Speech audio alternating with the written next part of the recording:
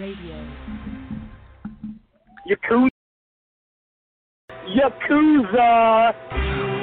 Yakuza Kick Radio. Yakuza Kick Radio. Yakuza Kick Radio. Yakuza Kick Radio. Yakuza Kick Radio. Yakuza Kick Radio. The Yakuza Kick Radio. This is the bulldozer Matt Tremont. And if there's one place to listen to on the internet every Thursday, 9 p.m., Yakuza Kick Radio. Tremont says so. Who wants some? God help us, Jesus! God and baby, Jesus help us! Ladies and gentlemen of fucking America, this is Danny Havoc, and you have been listening to, or possibly are intending to listen to, the Yakuza Kick fucking radio. Fucking, yeah! Yakuza Kick Radio. Hell fucking yeah! My name is Justice Payne, and you are listening to Yakuza Kick Radio. Your company that comes on Thursday night in California. This is a brotherhood, and we all stick together.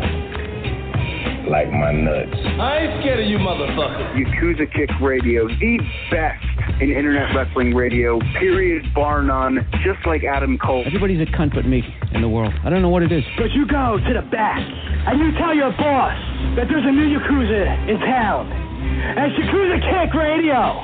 And we're taking over. Yakuza Kick Radio has risen from the ashes of bad internet radio and become the premier place for any independent professional wrestler to stop and record their voice. That shit is bananas, big bananas. Well, this is Mr. Insanity Toby Klein, and if you're not listening to Yakuza Kick Radio, then you're weird.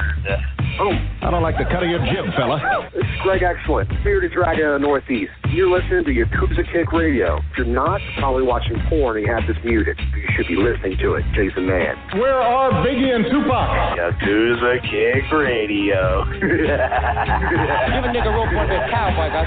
All you have to do is listen to Yakuza Kick Radio, but you didn't. Now look at that guy, you homie. Fuck that. Black dude, out. This is bullshit, man.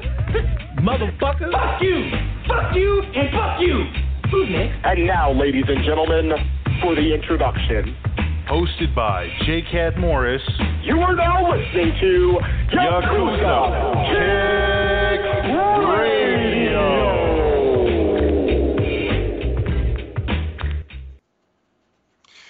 Welcome to Yakuza Kick Radio. I'm your host, J. Cat Morris. Back, just doing this thing. I wanted to come on here and do some, topics and things like that. Did the interview with Joker the other day, and really, really enjoyed that. Joker's a great dude. Again, I don't like to do that many interviews anymore. I've gotten the urge lately to do a couple interviews, so I'm probably going to have a couple coming up. Haven't really scheduled planned. I've talked to some people, but I haven't, really lined up exactly what day I'm going to do what or anything like that. But yeah, he was one of those guys. And as I pointed out before, I listened to him on Struggling with Sozio. And when I listened to hearing him talk and, he's going into his details about his service and things like that, I was like, you know what? I think it's about time I have Joker back on. And some of these guys, I enjoyed talking to so much. And then a lot of time just passes and it just doesn't dawn on me on having them back on. And I just got to go back through the cycle of some of these guys and just revisit some stuff. So I had a good time with that. I hope everybody enjoyed it. Man, he's an intense cat, so he's got a lot to say. And by all means, if you haven't listened to it yet, go ahead and give that a listen. So I asked for topics and I got them. So I'm pretty much going to go through a lot of this stuff here. One thing I wanted to get on from the start is I got a tweet from, let me see, it's the Maple Leaf Wrestling History Podcast, which I did not know existed prior to this tweet. And he just said he's been a fan of the show for a while, admit he doesn't really know what I'm all into, so for recommendations, he was wondering if I could talk about early CZW in the 2000s, and some stories that I remember from shows I went to. I did not do extensive work on this as I planned on, so I'll give you a little bit now, and then I'll go back in because I thought about something I want to do, and I'm not gonna, put my expectations too high or anything like that, or commit myself to anything. But I'll put together some longer something for next week, and I'll be able to elaborate on some things. But early 2000s, I started going February 2001. So when I started going, it was Sewell, and they finished their run in Sewell at the end of 2001. I didn't go to Cage of Death 3. That was just like it was too soon. It was like I hadn't been to South Philly at all. So started going to Sewell and got used to that, and then it was kind of spur of the moment. When they announced that shit, it was like probably November or something. They were like, yeah, next month we're going to Philly, and it's like, oh shit, I don't know if I'm looking to hop out there just yet. I don't know where the fuck that is. So anyway, didn't go to that, but immediately started going the next month to Philly. So missed Cage of Death 3. Answering the Challenge, I believe, was the next show. Sewell had a really special feeling to it because it had like a really like underground. I don't want to use the wrong word. Part of it I want to say like amateur or something like that, but it's not exactly what I mean by that. I feel like they were doing fucking motion pictures when it came to Philly. Like they were ramping up to, and they were doing a lot of big things and a lot of things that had tremendous potential and could have used a bigger stage, the stuff they were doing in Sewell. But I feel like they hit another level. Like they hit the major fucking leagues when they went to Philly. Because 2002 to me, I mean, it was just incredible. I mean, I always recommend if you can chronologically watch these shows and try to like follow through storyline and all of that stuff, because they had a lot going on. And if you can go through that way, especially like come like 2002, I mean, that to me, I think, should bring you a lot of fucking enjoyment, a lot of stuff that you're going to like in there. Like I said, Answering the Challenge, 2002. I mean, you go right into that show, and it's Justice Payne with an open challenge, and answering that challenge is Messiah. And this was a guy that, I hadn't really seen a lot of. I saw in XPW doing the thing, Suncoast Video and everywhere had the XPW DVDs. But I didn't really like what I saw out of those. Like I grabbed a couple and there was some stuff there, and I was sold on the ECW names, but I really didn't see a lot more that I was like super into. But anyway, so he came in, and I mean, he just tore it the fuck up with Justice Payne. And I mean, they had so much good shit going on back then. I mean, if you saw what the Hate Club was doing, when Nick and Nate formed the second Hate Club, and they were just tearing through people. And then, you still had guys like, Rick Blade was still around, diving off of everything in sight. Mondo was still there. The backseats were doing their thing. You had just so much fucking talent on that roster. It was unbelievable. And, shortly after they got to Philly, Ring of Honor started up. And then it became like, Zandig had a lot of pride behind his product. So if somebody else came to town, somebody was right around the corner trying to fucking one-up him, he was going to step his fucking game up. And I think 100% Ring of Honor elevated the violence and the intensity of what CZW was doing, because I just feel like he knew that, like, hey man, I'm not about to lose the fucking spot that I just got over here. I came in here, I set up shop, I'm doing my fucking thing, and if this company thinks they're gonna run up the road and make me look like an asshole, they're out of their fucking mind. He didn't vary from his initial game plan, and that's the thing that I could always say with Zandig, regardless of who he brought in booking wise or who he had going as far as, booking and bringing guys in. There was still a CZW aura to CZW. And that wasn't strayed from. It has its ups and downs. It has its bad shows and great shows and, in between. But he stuck to CZW being something different and something very, very special. Like, it says on the fucking ring post, like nothing else. DJ had no ability to do that. DJ didn't have an identity. He didn't have something that made him stand out. DJ's a very average person. He's just a common, just fat guy. Like there's nothing outstanding about his personality. And this isn't just me just shitting on DJ. It's just a fact. You listen to John Zandig talk and you go, oh, this fucking guy's intense. Like this guy, he's on some real shit here. Like he grabbed the mic in there and he just started fucking telling you how it was. DJ, I mean, you could tell he's uncomfortable in his own skin. Like he's up there, he's staring at the ceiling. He's like, he doesn't know where the fuck he's at. That was always DJ. So that's just something that, was never going to succeed under what CZW was. So not to jump ahead to that just yet, but like I said, I'll go further into, specific shows and moments and years and things like that. But I really recommend getting into that 2002 CZW and just watching as much of you as you can, from front to back, because, you start out with Answering the Challenge. So you got Messiah versus Justice Pain.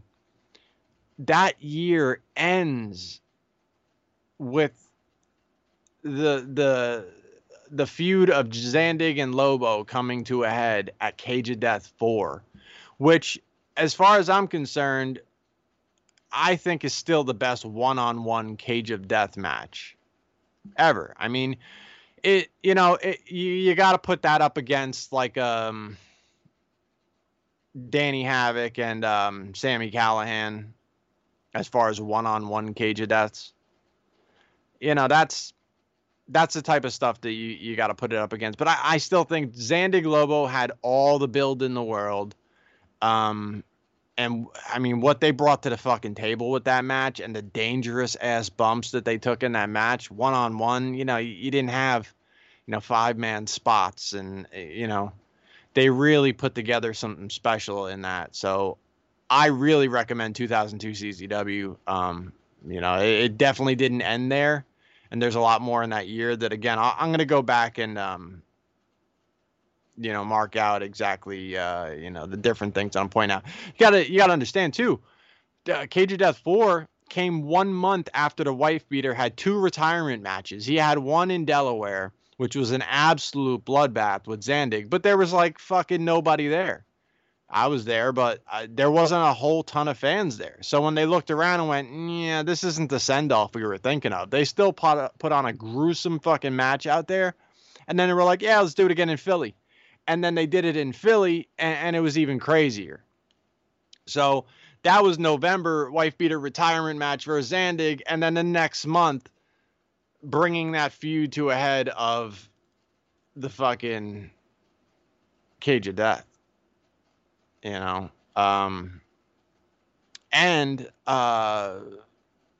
few months before that was Deja Vu, which to me is still probably the best no rope barbed wire match I've ever seen. Zandig versus Lobo. That was fucking unreal. So the type of stuff that you see there, and again, people a lot of times they lose the wrestling element of CZW. They start going, oh yeah, they did a lot of violence and light tubes and barbed wire and this and that. But again, the Backseat Boys were on another fucking level back then. Trent Acid was running shit. Johnny played like an excellent tag team partner to him, and he feuded really well with them too. So, I mean, you see what they were doing. You see what the Hate Club were doing.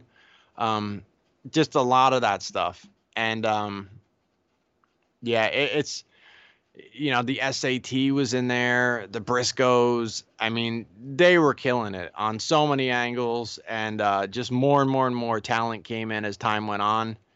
And yeah, it's well worth checking out. So I'll go a little further into that next week. But for now, that's my initial recommendation.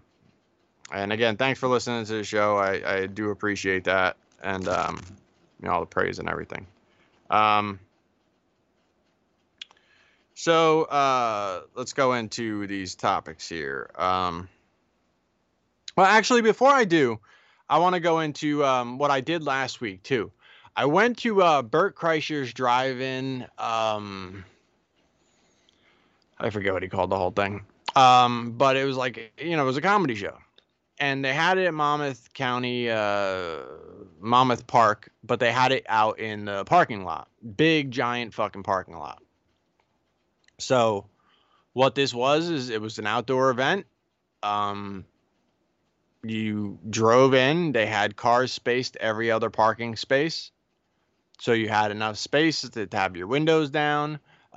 People set up shop in their pickup trucks. Had like fucking lawn chairs and coolers and hanging out in the pickup truck. Some people sat on top of their car. But it was fucking perfect. Everybody was distanced. You weren't really supposed to roam around anywhere, and people stayed pretty strict to that. You know what I mean? You didn't see too much craziness going on. And phenomenal show. I really think this is the future of what comedy needs to be for a while. And obviously, when it comes to the winter time, it's going to be a lot more difficult. But I think they should be pumping out shows like this for a while. Bert Kreischer is just hilarious. I'm a huge fan of his, and he's like a big kid. He's so stupid, he's genius. You know what I mean? Like, he's smart enough to know, like, what's going to work, because it's like he says such stupid things, but he's got to know that those things are going to work in order to be saying them. You know what I mean? So I feel like he's got a lot more intelligence than he puts out there, because his act really just fucking works really, really well. If you haven't seen Bert Kreischer, by all means, check out his Netflix specials. And he's the guy who takes his shirt off, does his comedy. But, he was one of those guys, that I definitely wanted to see live. And he really wasn't scheduled to come to Jersey.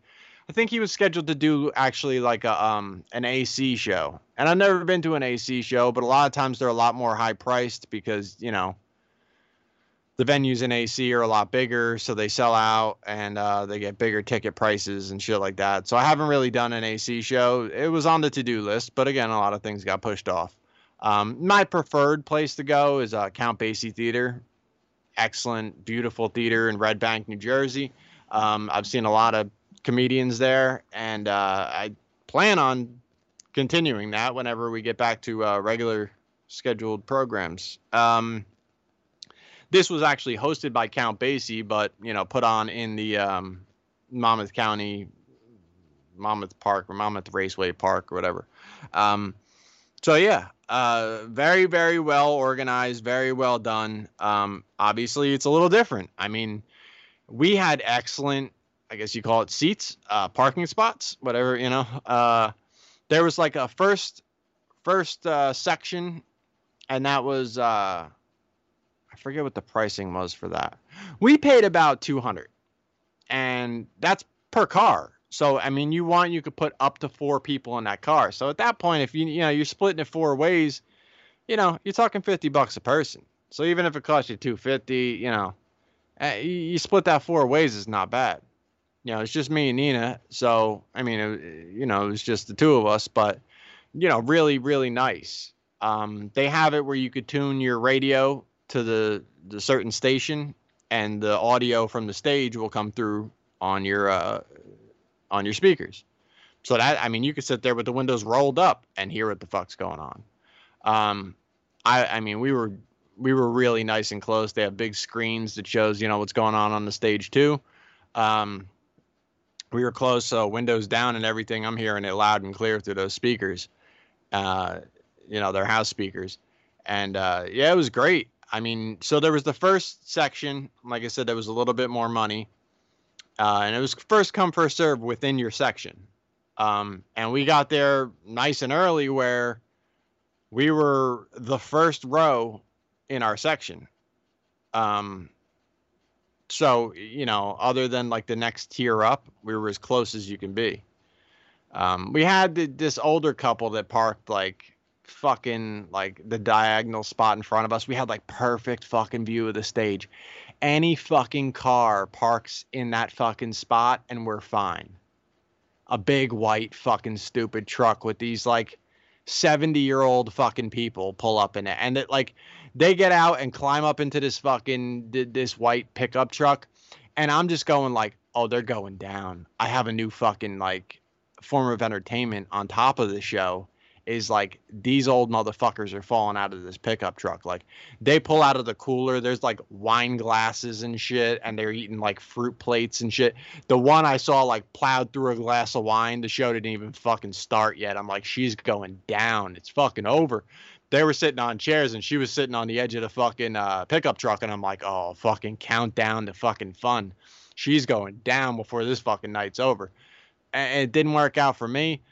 She actually ended up retiring into the fucking inside of the truck before the middle of the show because I guess she got a little too banged up. I was hoping, you know, she didn't catch that one in time and headed over the side of the fucking pickup. But, you know, this is just the way I entertain myself. Anyway, I mean, yeah, his show was fucking amazing. He absolutely killed it. He closed out, you know, he did his whole set. I mean, it was a good hour set. And then at the end there, he was talking about like, I guess there was a curfew that they had to hold up to. And he was like, all right, I got enough time for one more story. And he's like, do you want to hear Tracy Morgan or The Machine or Flying Dildos? It's like three of his famous, you know, bits. And people went for Tracy Morgan. You know, he did like polling the whole fucking audience, and it was like Tracy Morgan. So he ended up doing a Tracy Morgan story, and then he finished. He's like, dude, he's like, oh, before we get done here, because like, you know, we're in Jersey, I want to do a sing along with everybody with a Bon Jovi song. There's no fucking way I'm leaving here without doing Bon Jovi with the fucking crowd in Jersey. So he's like, and then he finished the Tracy Morgan story, and he's like, oh, dude, fuck. He's like, who's the owner here? He's like, oh, okay, get him over here. And he's like, ask him if we could, you know, and they gave him the okay. And he's like, and he went right into the fucking Machine story. And so he did the whole fucking Machine bit. And then after that, did the whole fucking Living on a Prayer song with the whole crowd. It was just such an awesome show. And it was done in a way where it felt really fucking safe and controlled. And this is what we need. Like, this is how entertainment has to do. Entertainment has to shift for a while. You know, everybody's so fucking butthurt over this isn't open, this isn't open. People have to adjust. This is just bottom fucking line. Stop being fucking cunts. Stop screaming about your goddamn freedoms and fucking do something about it. Shift. Let's fucking pivot just a little bit and let's do something a little bit different than we're fucking used to. We can still enjoy ourselves. We can still eat the food that we like eating. We can still see the things that we like seeing. But we have to shift the way we're doing it a little bit for a while. Either that or we don't get to do it. So I choose shifting is just fine. I don't know why we haven't seen an enormous rise of fucking drive-in theaters. I feel like, you know, they should be building these fucking things everywhere. And let's go back to drive-in theaters. And now let's do it at a better level of technology than drive-in theaters ever existed in. And then when that side of things is booming and you're packing fucking parking lots with big giant fucking screens and you got people in their fucking cars in the back of the pickup trucks and on top of the cars and watching shit. And you know, when you're fucking moving food out of the concession stand, because you could do that too. You know, it's like an outdoor dining kind of deal. You could do that and you're in your own vehicle. So you could space these vehicles a spot apart. And just like this show was, you could put on big giant fucking screens and have people in their car watching brand new movies. And if you get this booming enough, then Hollywood can go into like little bubbles They can, lock down, a handful of actors and actresses and film these high budget movies and then put them out and make profit because the drive-in theaters are, feeding that monster. You know what I mean? So if you get things like this going, that portion goes back to normal. That part of fucking Hollywood goes back to normal or wherever they want to film these things. Entertainment. That comes together. So many of these eating establishments they got their shit fucked up. So there's a place locally. It's a jerk off asshole diner. I think that's what it's called. And these jerk off assholes, see, it's a family run business. So it's a jerk off asshole diner because it's Mr. and Mrs. Jerk Off Asshole. And, they've decided their freedoms are being hurt. So despite the fact that New Jersey does not allow indoor dining right now, they've decided, I'm not trying to hear that. We're open. So naturally, that shit's not working out. Like, they're getting fined, they're getting fucking threatened, they're getting this and that. And this dumbass town here is rallying around them, saying that, oh, they should be able to, how dare you do this to their business, and, Well, here's my thing, though. Like, if you really want to fucking, I understand, you're hurting, your business can't open, this and this is your livelihood. Okay, but now if the town is so willing to surround and support you, why is it you can't do fucking pickup orders? Why can't you do curbside fucking delivery? Because if you were out there just fucking chefing eggs at the fucking, the diner over there, running fucking specials, doing this and this, you could only put so many people at tables, especially if you're socially distancing and you're doing every other table and you're going, oh, what's wrong with what we're doing? How many fucking families are you actually going to put into one fucking place? How many, really? There's only so much. And they're going to be there for a good half hour, right? In that same half hour time, how many fucking plates could you run to a fucking car? And you get those nice fucking insulated boxes. You invest in your fucking new business, because right now this has to be your new business. And you get those nice insulated boxes that shit stays hot in there for a while. And you fucking, you pump that shit out. And if the town wants to support what you're doing and they want to keep you afloat, rather than just going like, I'm just disobeying executive orders because I said so, my freedoms. Show up in their fucking parking lot, buy their fucking eggs and egg sandwiches and whatever the fuck else they're making at a diner. Fucking cups of coffee, whatever the fuck. And drive the fuck back to your house and eat it. And pat yourself on the back for supporting the fucking business or whatever. And then move the fuck on. And when everything else can open back up, then you open back up. Just like these jerk-offs at Belmar with their fucking asshole gym. Go run fucking socially distant fucking workouts in the fucking parks. Go do shit like that. Go find some fucking way to do virtual training over the fucking internet with people at home and get people involved in fitness via, the vehicles that we still have.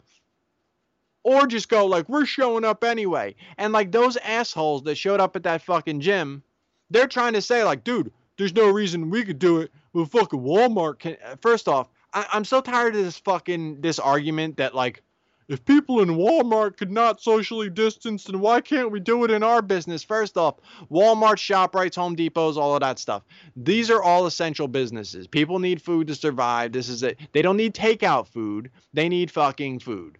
So I'm sorry, but like your bars, your fucking restaurants, they don't fall into essential because honestly, I can go without ever fucking eating at a restaurant ever again in my life if I needed to. I'd have no problem with that because they have food at the supermarket and you can make that shit at your house, which makes it essential. You know what I mean? Now, whether Walmart fucking stays on top of social distancing or enforces fucking policies right and this and that. Because again, remember, you're dealing with the same assholes that are standing in the diner and standing in this fucking gym that are walking into Walmart. And these minimum wage employees that are in there, well, who the fuck are they to try to enforce? Go look on YouTube and see all the shit that, people are fucking snapping and throwing shit around and bugging out and being arrested out of fucking Walmarts and at this place and that place because they don't know how to fucking act. You can't tell them shit because as far as they're concerned, the fucking CO2 that comes out of my mouth and goes into my mask is going to kill me, and I'm depriving the world of my smile. And like these are the people you're dealing with. So if you're going to judge the entire, well, if Walmart could do it, like it's not the same fucking thing. It's not even remotely close. And it's not very well controlled in that, as many people are pointing out as part of their case. But if that's the case, then pump your fucking brakes. This isn't that. You can't just go, oh, well, I'm just going to open my restaurant because that's what I feel like is right. I'm going to sue the state. Good luck suing the fucking state. Like, we're in a fucking global pandemic right now. You're going to sue the fucking state you live in. And then what? You're going to win? I don't think you're going to win. So, I guess good luck with that. But what's going to happen is this. You're going to fucking go into court. You're going to be tied up in court for years. You're going to pour a bunch of fucking money into it. Meanwhile, your business is going to fucking close because you're not investing in what can work. You know, how you can keep money going. You're instead investing money in what you just feel like doing instead. And in the end, you'll just get tied up in everything. You'll lose your business. You'll go fucking bankrupt. And then you just die fucking disgruntled about the year 2020. You know, people need to shift and figure out another fucking way. That's bottom line. There's a lot of things that just aren't going to fucking work again for a long time. And personally, a lot of people don't want to hear it, but I don't give a fuck about bars. Bars exist off of fucking addicts. That's what bars exist off. Overpriced fucking alcohol for people who can't fucking help but drink constantly. You know what I mean? And as someone who was an alcoholic, like, you know, it's not a very respectable business as far as I'm concerned. So they've eaten off of fucking people's problems for a long fucking time. And allowed a social construct of a bunch of people who have fucking issues.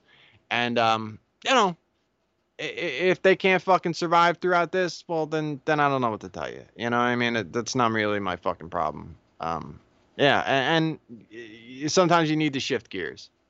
Okay, we've been fucking eating off of these people, you know, with their fucking alcohol problem for all these years. And, you know, we're relying on all the same fucking people to never stop showing up here and paying triple for fucking alcohol that they could buy in the store. But because their buddy shows up and their other buddy shows up, this is the place to be. And now they'll just fucking spend half their paycheck on it. Well, you know, time has run out on a lot of that shit. And now it's a dangerous thing to do. It's a dangerous place to be. There's not going to be any distancing or anything like that. You know, and, you know, once alcohol goes in, any kind of caution that you had before, and that goes with anything, it goes away.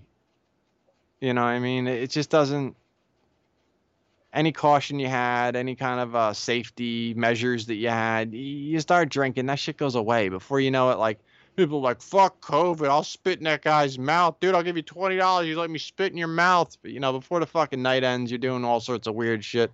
And you know, trying to disprove COVID with your fucking buddies in the bar. And, you know, it's just fuck it. You know, there's a lot of things that just aren't going to fucking go back to normal. But the things can go in another direction. Like I said, all of these curbsides, these deliveries, these, you know, outside venues and shit like this, there's ways to make this work. And either you're willing to make a shift or you're just gonna fucking lose out. All right. Mike Dix asked, initial reaction to when DJ bought CZW. Were there any rumblings beforehand? Being there in person, how did the first few months play out? Well, DJ taking over CZW was, I don't want to say expected, because I definitely didn't expect that. But for a while before that, we had the thought, and people were regularly accusing DJ of being a money mark, because he'd wind up on these big matches that everybody knew he didn't deserve. He wasn't in the spot for that. And he was booked into these high spots that nobody wanted to see him in. You know, you could be like DJ and be like, oh, he was such a good heel. No, people legitimately hated him. And then he was booked in like main events. And no one wanted to see that. No one was like impressed with DJ. you know, and that's not how CZW ran. CZW never fucking ran that way, you know. I don't know. I mean, so there was some rumblings as far as just that. So when he bought the company, he's like, I fucking told you he was a money mark. Like, see? The first couple months didn't really go too much differently. I mean, there were certain people that didn't get along with DJ that were soon showed the door. Soon after DJ was in there. And I mean, you could do the math on that. You could look through the roster and see, you know, some guys who just kind of disappeared. And that was just what was going to happen. You know, a new boss shows up, then, you know, he had a bad relationship with a couple people. They're not going to have a job anymore. So that happened. But for a lot of it, CZW kind of stayed CZW for a bit. Because DJ initially, I think, was very happy with just having what was CZW be his. After a while, he started to figure out what he could do for himself with CZW being his property. Meaning, like, using leverage of someone else booking him, and then he'd book them in exchange. Doing things that would please other wrestlers, or, you know, to get in the good graces of this guy and that guy, to just try to get himself a pat on the back. You know, just a bunch of silly shit like that over the years. And it became all about that by the time, like, this period came, like now. So I think initially and for a little bit, CZW stayed CZW because DJ was basking in the glory of just being the guy up top in a company that was already succeeding, was already doing well, already had a great following, you know, and it had an identity. So suddenly he was just getting credit for that identity that already existed. So there wasn't like an immediate change other than, like I said, there was a couple people. You know, Billy Graham wasn't going to be there long after DJ was in charge. Ruckus wasn't going to be there long after DJ was in charge. Shit like that. Let me see. All right. TOS 5 was in plain view of pedestrians on the boardwalk. If the wrong person sees, that could potentially be the end, again, of death matches in New Jersey. I agree, but this is the same type of shit that Brett has been doing since day one. Brett's been doing this silly-ass shit when, like, nobody thought death matches could even be done in New Jersey. He just started doing Big Japan shit in Game Changer World over there. So he must have got some kind of wind that, like, look, they're not really enforcing this stuff anymore. They used to, but they're not really enforcing it anymore. But they were doing fucking, like, insane shit in that building. And, like, you know, no fucking ventilation, fucking 200 light tubes indoors, shit like, really fucking wild. He's been putting deathmatch wrestling at risk since the day he fucking started doing that shit. Yeah, and Danny, too. Danny was, you know, hand in hand with him. But, yeah, I mean, like, that type of stuff. When they did that, what the hell did they call that? I guess they called it the compound, right? When they were at the training school and they did a couple shows over there. I mean, motherfuckers are right, like, on camera, smoking blunts with the fucking commentary team going, these people are smoking some stuff in here. Like, I mean, they've been doing dumb shit since fucking, like, drinking liquor out of a fucking bottle, like, just all sorts of wild ass shit. And, you know, I mean, it's more of the same, more or less. There's a lot of deathmatch companies, though, that, I mean, you see what Deep South has done for years. How close have they come to, like, a death and things like that? I mean, so many fucking close calls over the years. I mean, you can even go back to early DJ CZW. I forget what year that was, but Night of Infamy, fucking Drake Younger versus Scotty Vortex. They brought in the wrong type of glass, and it was like that fucking plate glass. And Drake hit him with some shit through the corner, and that fucking glass cut his fucking wrist, like, bad. And it was just like an inch or two away from, like, hitting him in the fucking neck, where, man, he might not have came back from that. And that ended up being like this big, long fucking apology thing. He gave Scotty TOD. He gave Scotty the world title. He gave Scotty every fucking thing he could to just appease him, to be like, dude, I'm so sorry. But, you know, mistakes have been made over the years. And, you know, I mean, they're narrowly avoided. If Gage doesn't fucking live through that tournament of death injury, and he actually fucking dies in that helicopter, that's it right then. I'll be honest with you. If the shit that happened to me with my fucking arm, not to make me a big part of this or whatever, there were 3 women sitting in front of me that happened to be over at the merch table when that shit happened. If they're there still and they catch what I fucking caught, death matches aren't happening.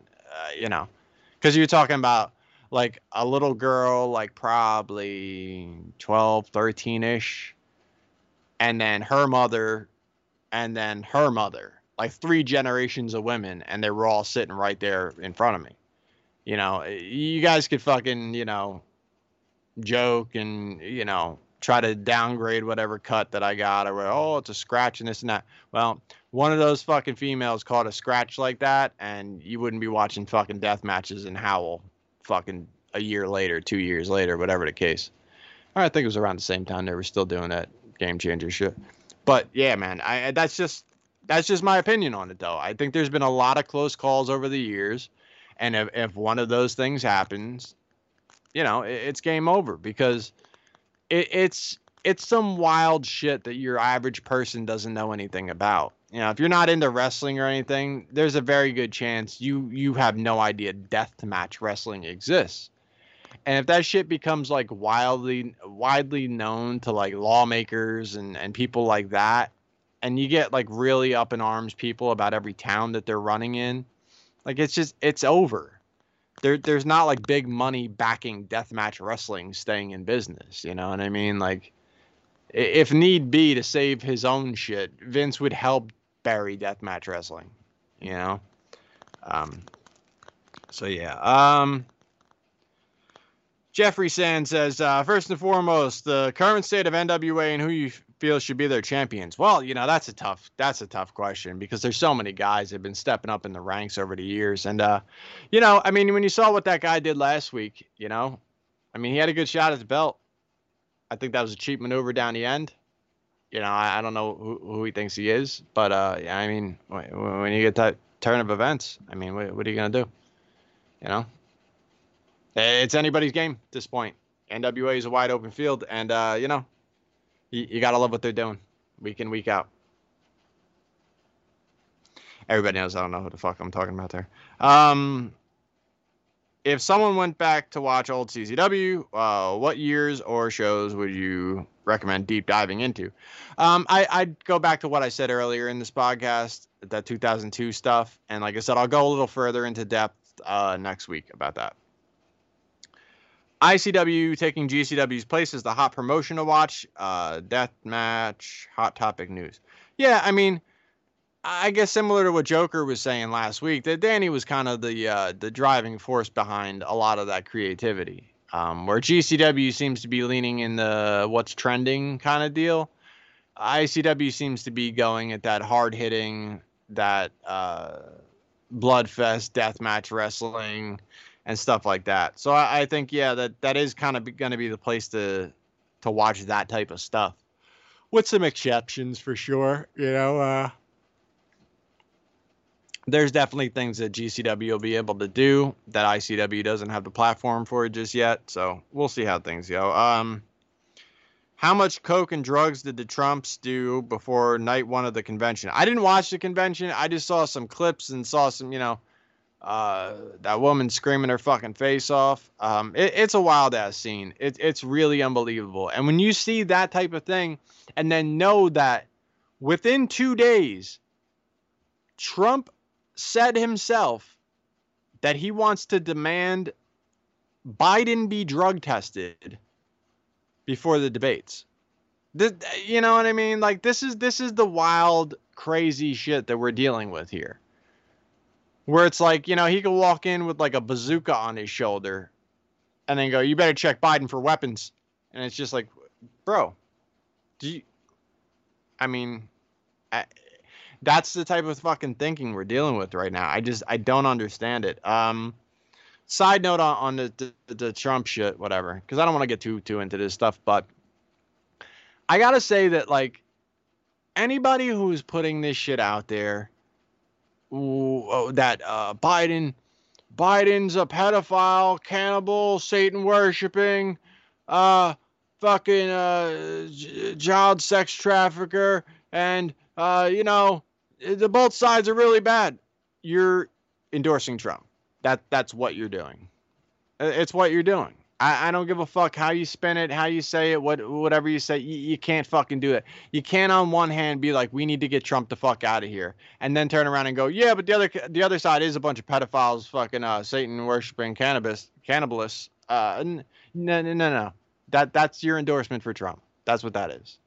You can't go like, hey, man, I could tell you right now that this pizza is not good pizza. I wouldn't eat it.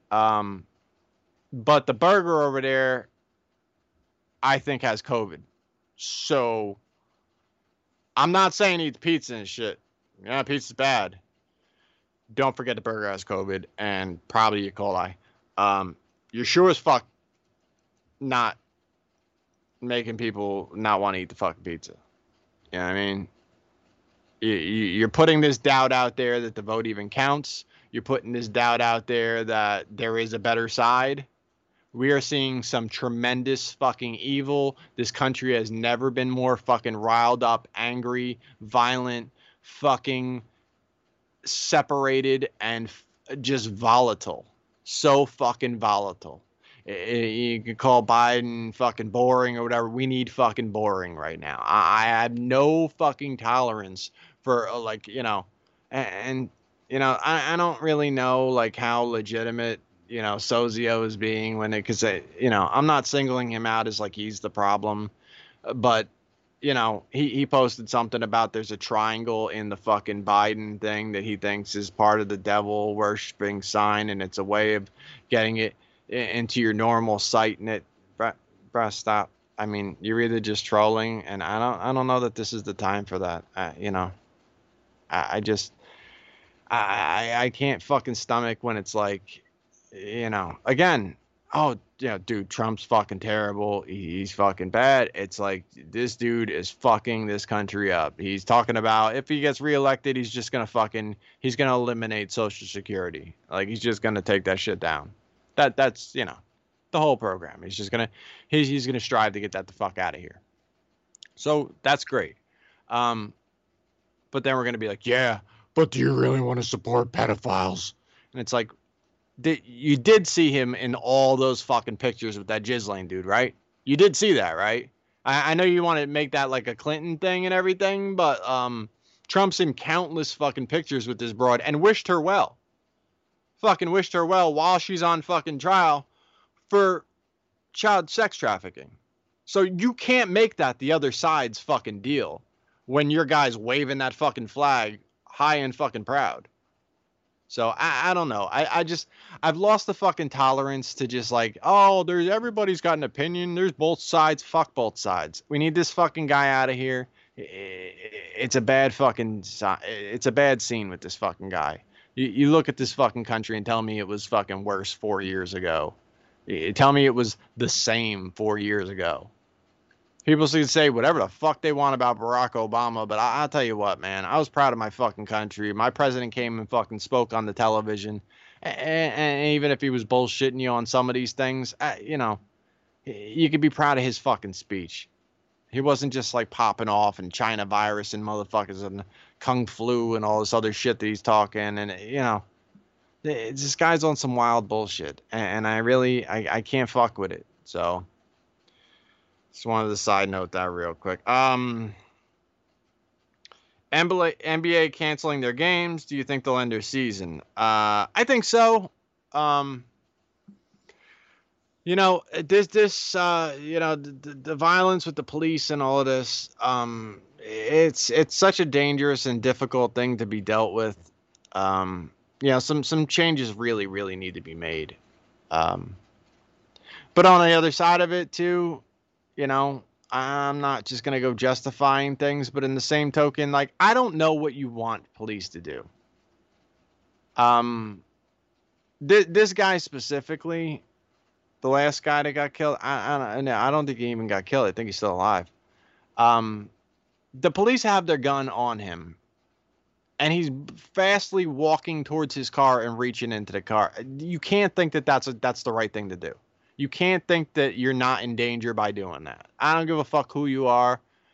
You know, this isn't me picking a side or anything like that, because if anything, I definitely side with fucking that police need to fucking step their fucking game up. They need to get their shit under control. They need to get fucking retrained. They need to get fucking evaluated regularly. And they need to get people who did, what they did to George Floyd. They need to get those fucking people out of fucking service. They need to get them out of there completely. But now when temperatures have risen to this fucking level and you have something like this go on, I don't know that I could fucking say flat out. I mean, he shot him 7 fucking times or something like that. That's a lot of fucking times. And to not even kill him, like, what was your goal there? Like, I feel like you could fucking damn near electrocute a guy with a taser before you even start shooting with a gun, right? I mean, I think this guy had to get knocked the fuck down. I think it should have been with a taser. I heard something about a taser. I don't know all the fucking details or anything, but I think at the very least, this dude should have been fucking slammed. You can't just be like, yo, they're like, stop fucking, and you're just like, I'm leaving, or I'm going to get some shit from the car. Like, that's not going to work out for you anywhere. Try that shit out. You think it's just a black thing? Yeah, have your white friend do the same thing. Get the cop to the point of fucking pulling a gun on you and then walk briskly away from him and start reaching in the car. It's probably not going to end well. That's just my opinion. Yeah, I mean, and look, like I said, there's a lot of bad cops out there, and I really think we need to weed this shit out. They need to be reevaluated and this and this. But as far as like the citizens just going to war against the cops, what is going to be the end game there? Well, I don't see a good end game at all. I think it just continues to incite more violence on both sides. I don't think that the citizens overturn the police. I don't think that's possible, because you only go so far with the police before the military gets involved, and the citizens cannot beat the fucking military. If other countries' military forces can't beat our military forces, believe me, the fucking citizens can't either. It's not going to fucking happen. So we need to come to some sort of agreement. We need to demand change for sure, but it needs to happen in a way where it's not us versus them, because we're not winning that fucking fight. I hate to break the news to you. We're just not going to win that fucking fight if it's all out war against, the police and the authority. That's not going to be won. So, I don't have all the fucking answers. That much I could tell you, but, some of this shit is it's just not being handled right at all.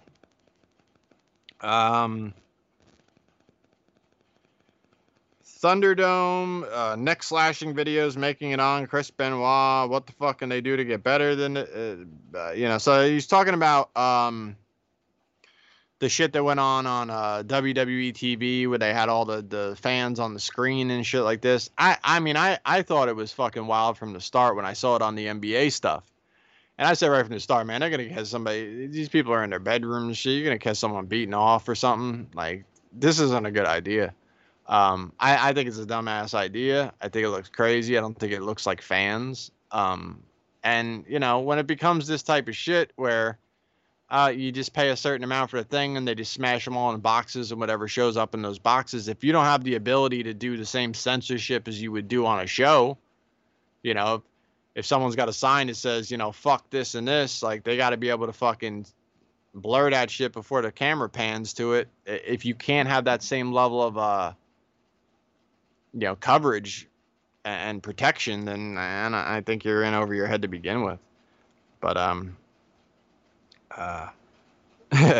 he asked, Have I ever thought about renaming Yakuza Kick to I love CCW, hate it now, and my NFL team is a runner-up all season until we hope to make it to the Super Bowl and get beaten by the Chiefs again podcast? No, because that is a fucking fairy tale. So, I would never say something so insane. I mean, the Chiefs, I mean, you can't possibly think that you're just going to keep winning fucking Super Bowls. Like, how long did it fucking take you to win a Super Bowl? Like, let's cut that shit out. We blew the fucking Super Bowl in order for you to fucking win it. So let's just settle down here. You know, you'll see what happens in a couple weeks. You'll see the dominant fucking team in the NFL is. You know. So yeah. Let me see. Joker went deep on the recovering body part story. Yeah, he did. I mean, he really went all in with you know, his stories about his surface and everything like that, and. Yeah, I give him a lot of credit for everything he's done, and you know, I thank him for, you know, sharing those stories with us. You know, because that shit hits people all sorts of different ways, and I could only imagine having to go through that, you know, and live with the memories of all these different things that have happened. Because that's wild shit, man. It's definitely not for me. I couldn't live that fucking life, man. It takes a different type of person. It's just like I told him.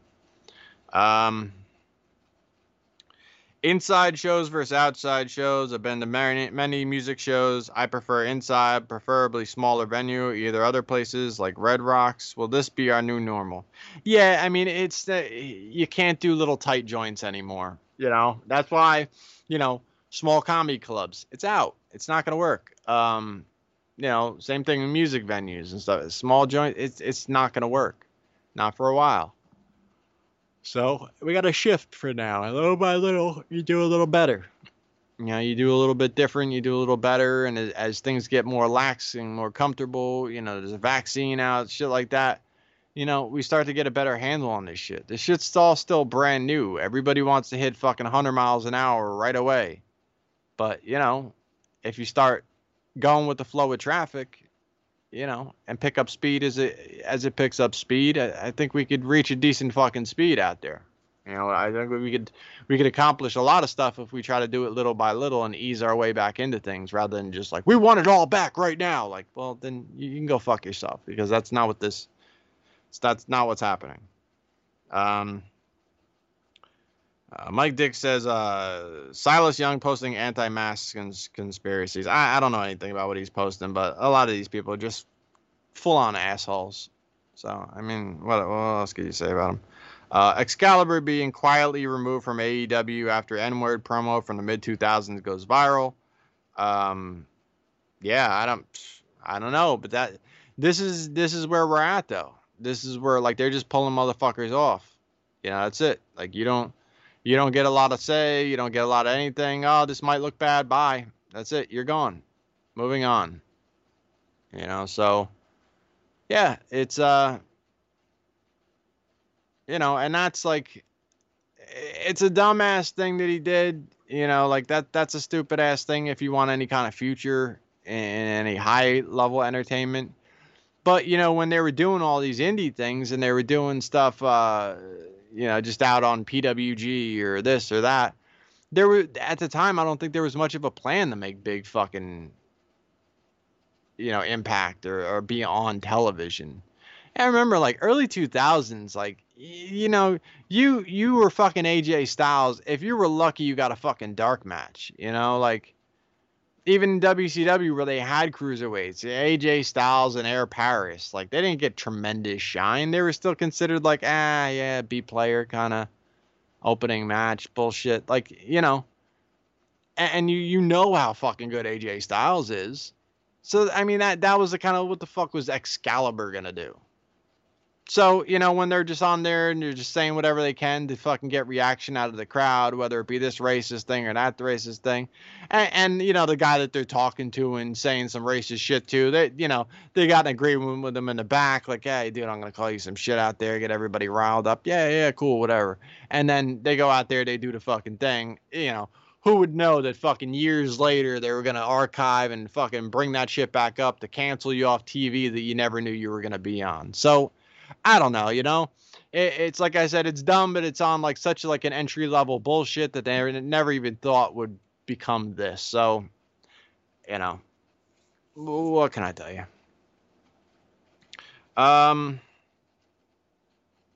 49ers training camp. Man, this is scary shit, man, because we're getting injuries all over the fucking place. A lot of our wide receivers have gone down. Debo was already hurt. You know, as soon as like any kind of training started, he fucked himself up. He's supposed to come back like early in the season. They said week 1's probably not going to happen, but you know, I would figure I would give Debo to like week 4. Jalen Hurd, who was like a guy who we were really like, I mean, I was high on this dude. I thought he was going to be great. He had a really good preseason last year and then broke his fucking back. And initially the reports were like he strained his back. Something happened with his back. Oh, he's week to week. He's week to week. He was week to week the whole fucking season. And then they find out, oh, he had a mild fracture in his back and all of this. So now he fucking comes back in. He's good to go this year. Oh, man, we get this guy back. Like, if he looks like he looked in last year's preseason, we got another target. We got another huge weapon on our hands, and I think he tore his ACL. So he's out for the fucking year. Again. So it happens. Brandon Ayuk, he fucking strained like a muscle, a calf muscle or some shit. So he's out. For a little bit. I don't know the length of his injury, but I guess we'll find out as we get into the season. Who else?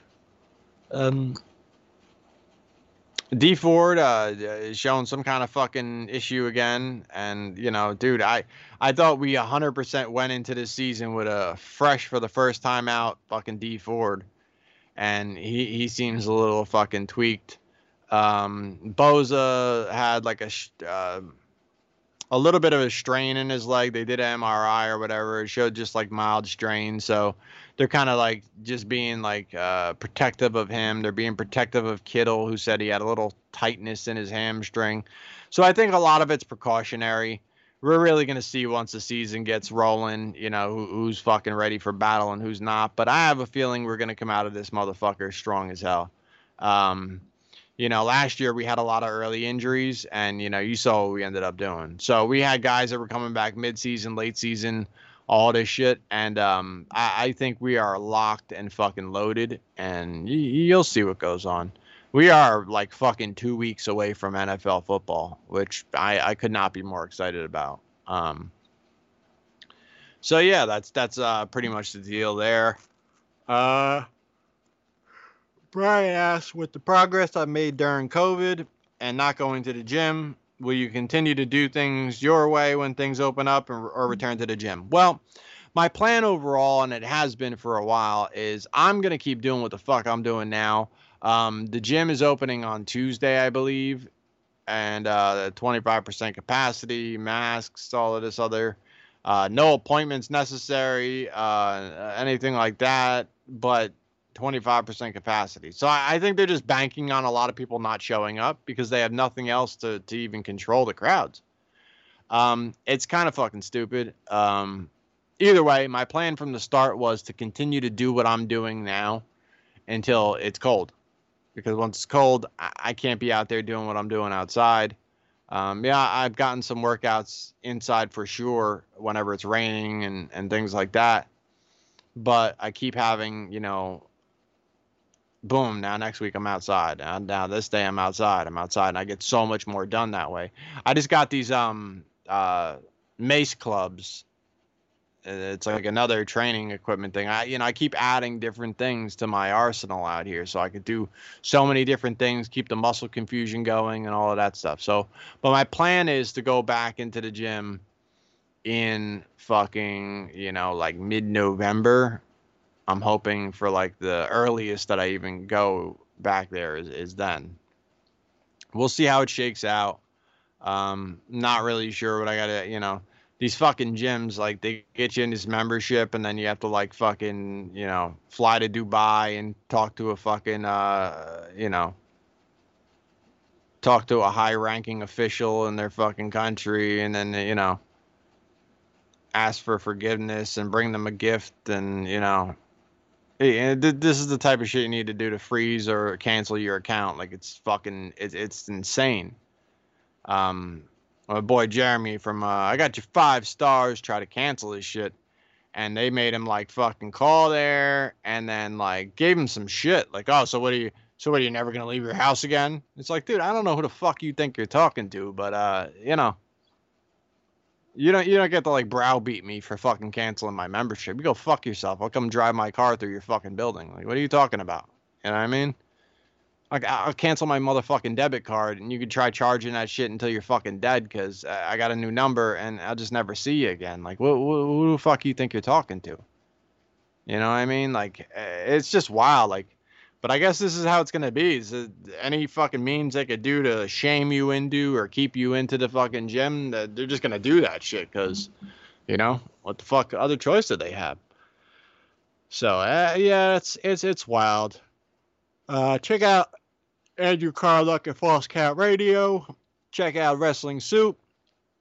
Check out Eric at the, you know, fucking Jalen Hurts fan club. Carson Wentz is the thing of the past podcast. Because these motherfuckers are jumping on that bandwagon quick. Carson's got to be looking like a shithead in his fucking... He's going to walk out there and the fans... You know, unfortunately, there's no fans in the fucking stadium to boo their starting quarterback. But they'll be booing from the fucking house. They'll be sitting on their fucking couch going, put Jalen in! And then, you know, a year into his failure, they'll be screaming, get Carson back! You know, like, it's only a matter of time before that whole fucking city comes apart again. But it won't be from winning, you know. How's the process working out? Fucking Philadelphia 76ers. They talked about the process. Fucking Ben Simmons is garbage. And Joel Embiid is made of like fucking like Ritz cracker or, you know. I mean, this dude is like... He gets like a cold and he's off the fucking court for 3 days. You know what I mean? Like he's soft, man. Like he's a good player if he's on the fucking court, but that dude cannot fucking stay healthy. He can't stay. He's got no toughness to just like push through any kind of shit going on. I feel like they're gonna have to fucking. Supposedly they're not willing to bail from either one of those players. But like every analyst is like, you got to get fucking Ben Simmons the fuck out of there. You got to get Ben Simmons the fuck out of there. And then Embiid is just a big stupid weight to their fucking organization because so much promise, so much potential, but like he'll never be out there long enough to fulfill that shit. So the Sixers are fucked, and you know that's that. They fired their fucking coach coming out of getting swept, but. Yeah, they don't have any fucking pieces there. They're all wrapped up. Like I said earlier, struggling with Sozio. Check out, obviously, Shaheen's doing this recording here, so check him out at Nuclear Heat Graphics. He's doing all sorts of commissions, doing his thing over there. He does Garden of Doom. He's got names for fucking everything, man. He's got brands on top of brands on top of brands. So check him out for sure, doing his thing. And as always, I appreciate recording this thing. I still don't know what the fuck's going on with the blog talk or whatever. I just upload the shit to there and just move on. And I got Madden 21 yesterday. So the shit's just going down, you know what I mean? Shit is going down. Shit is looking legit as a motherfucker. And, you know, I'm taking on all challengers. You know, you show up on that Madden, man. You know, you're going to see a 49er team ready for war.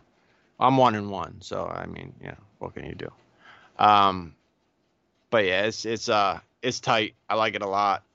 So, I think that's about all I got. I think I covered everything I wanted to cover. So, yeah, I think that's it. Thanks for listening. You know, get some topics loaded up and this, and I'll check you motherfuckers out next week. Peace.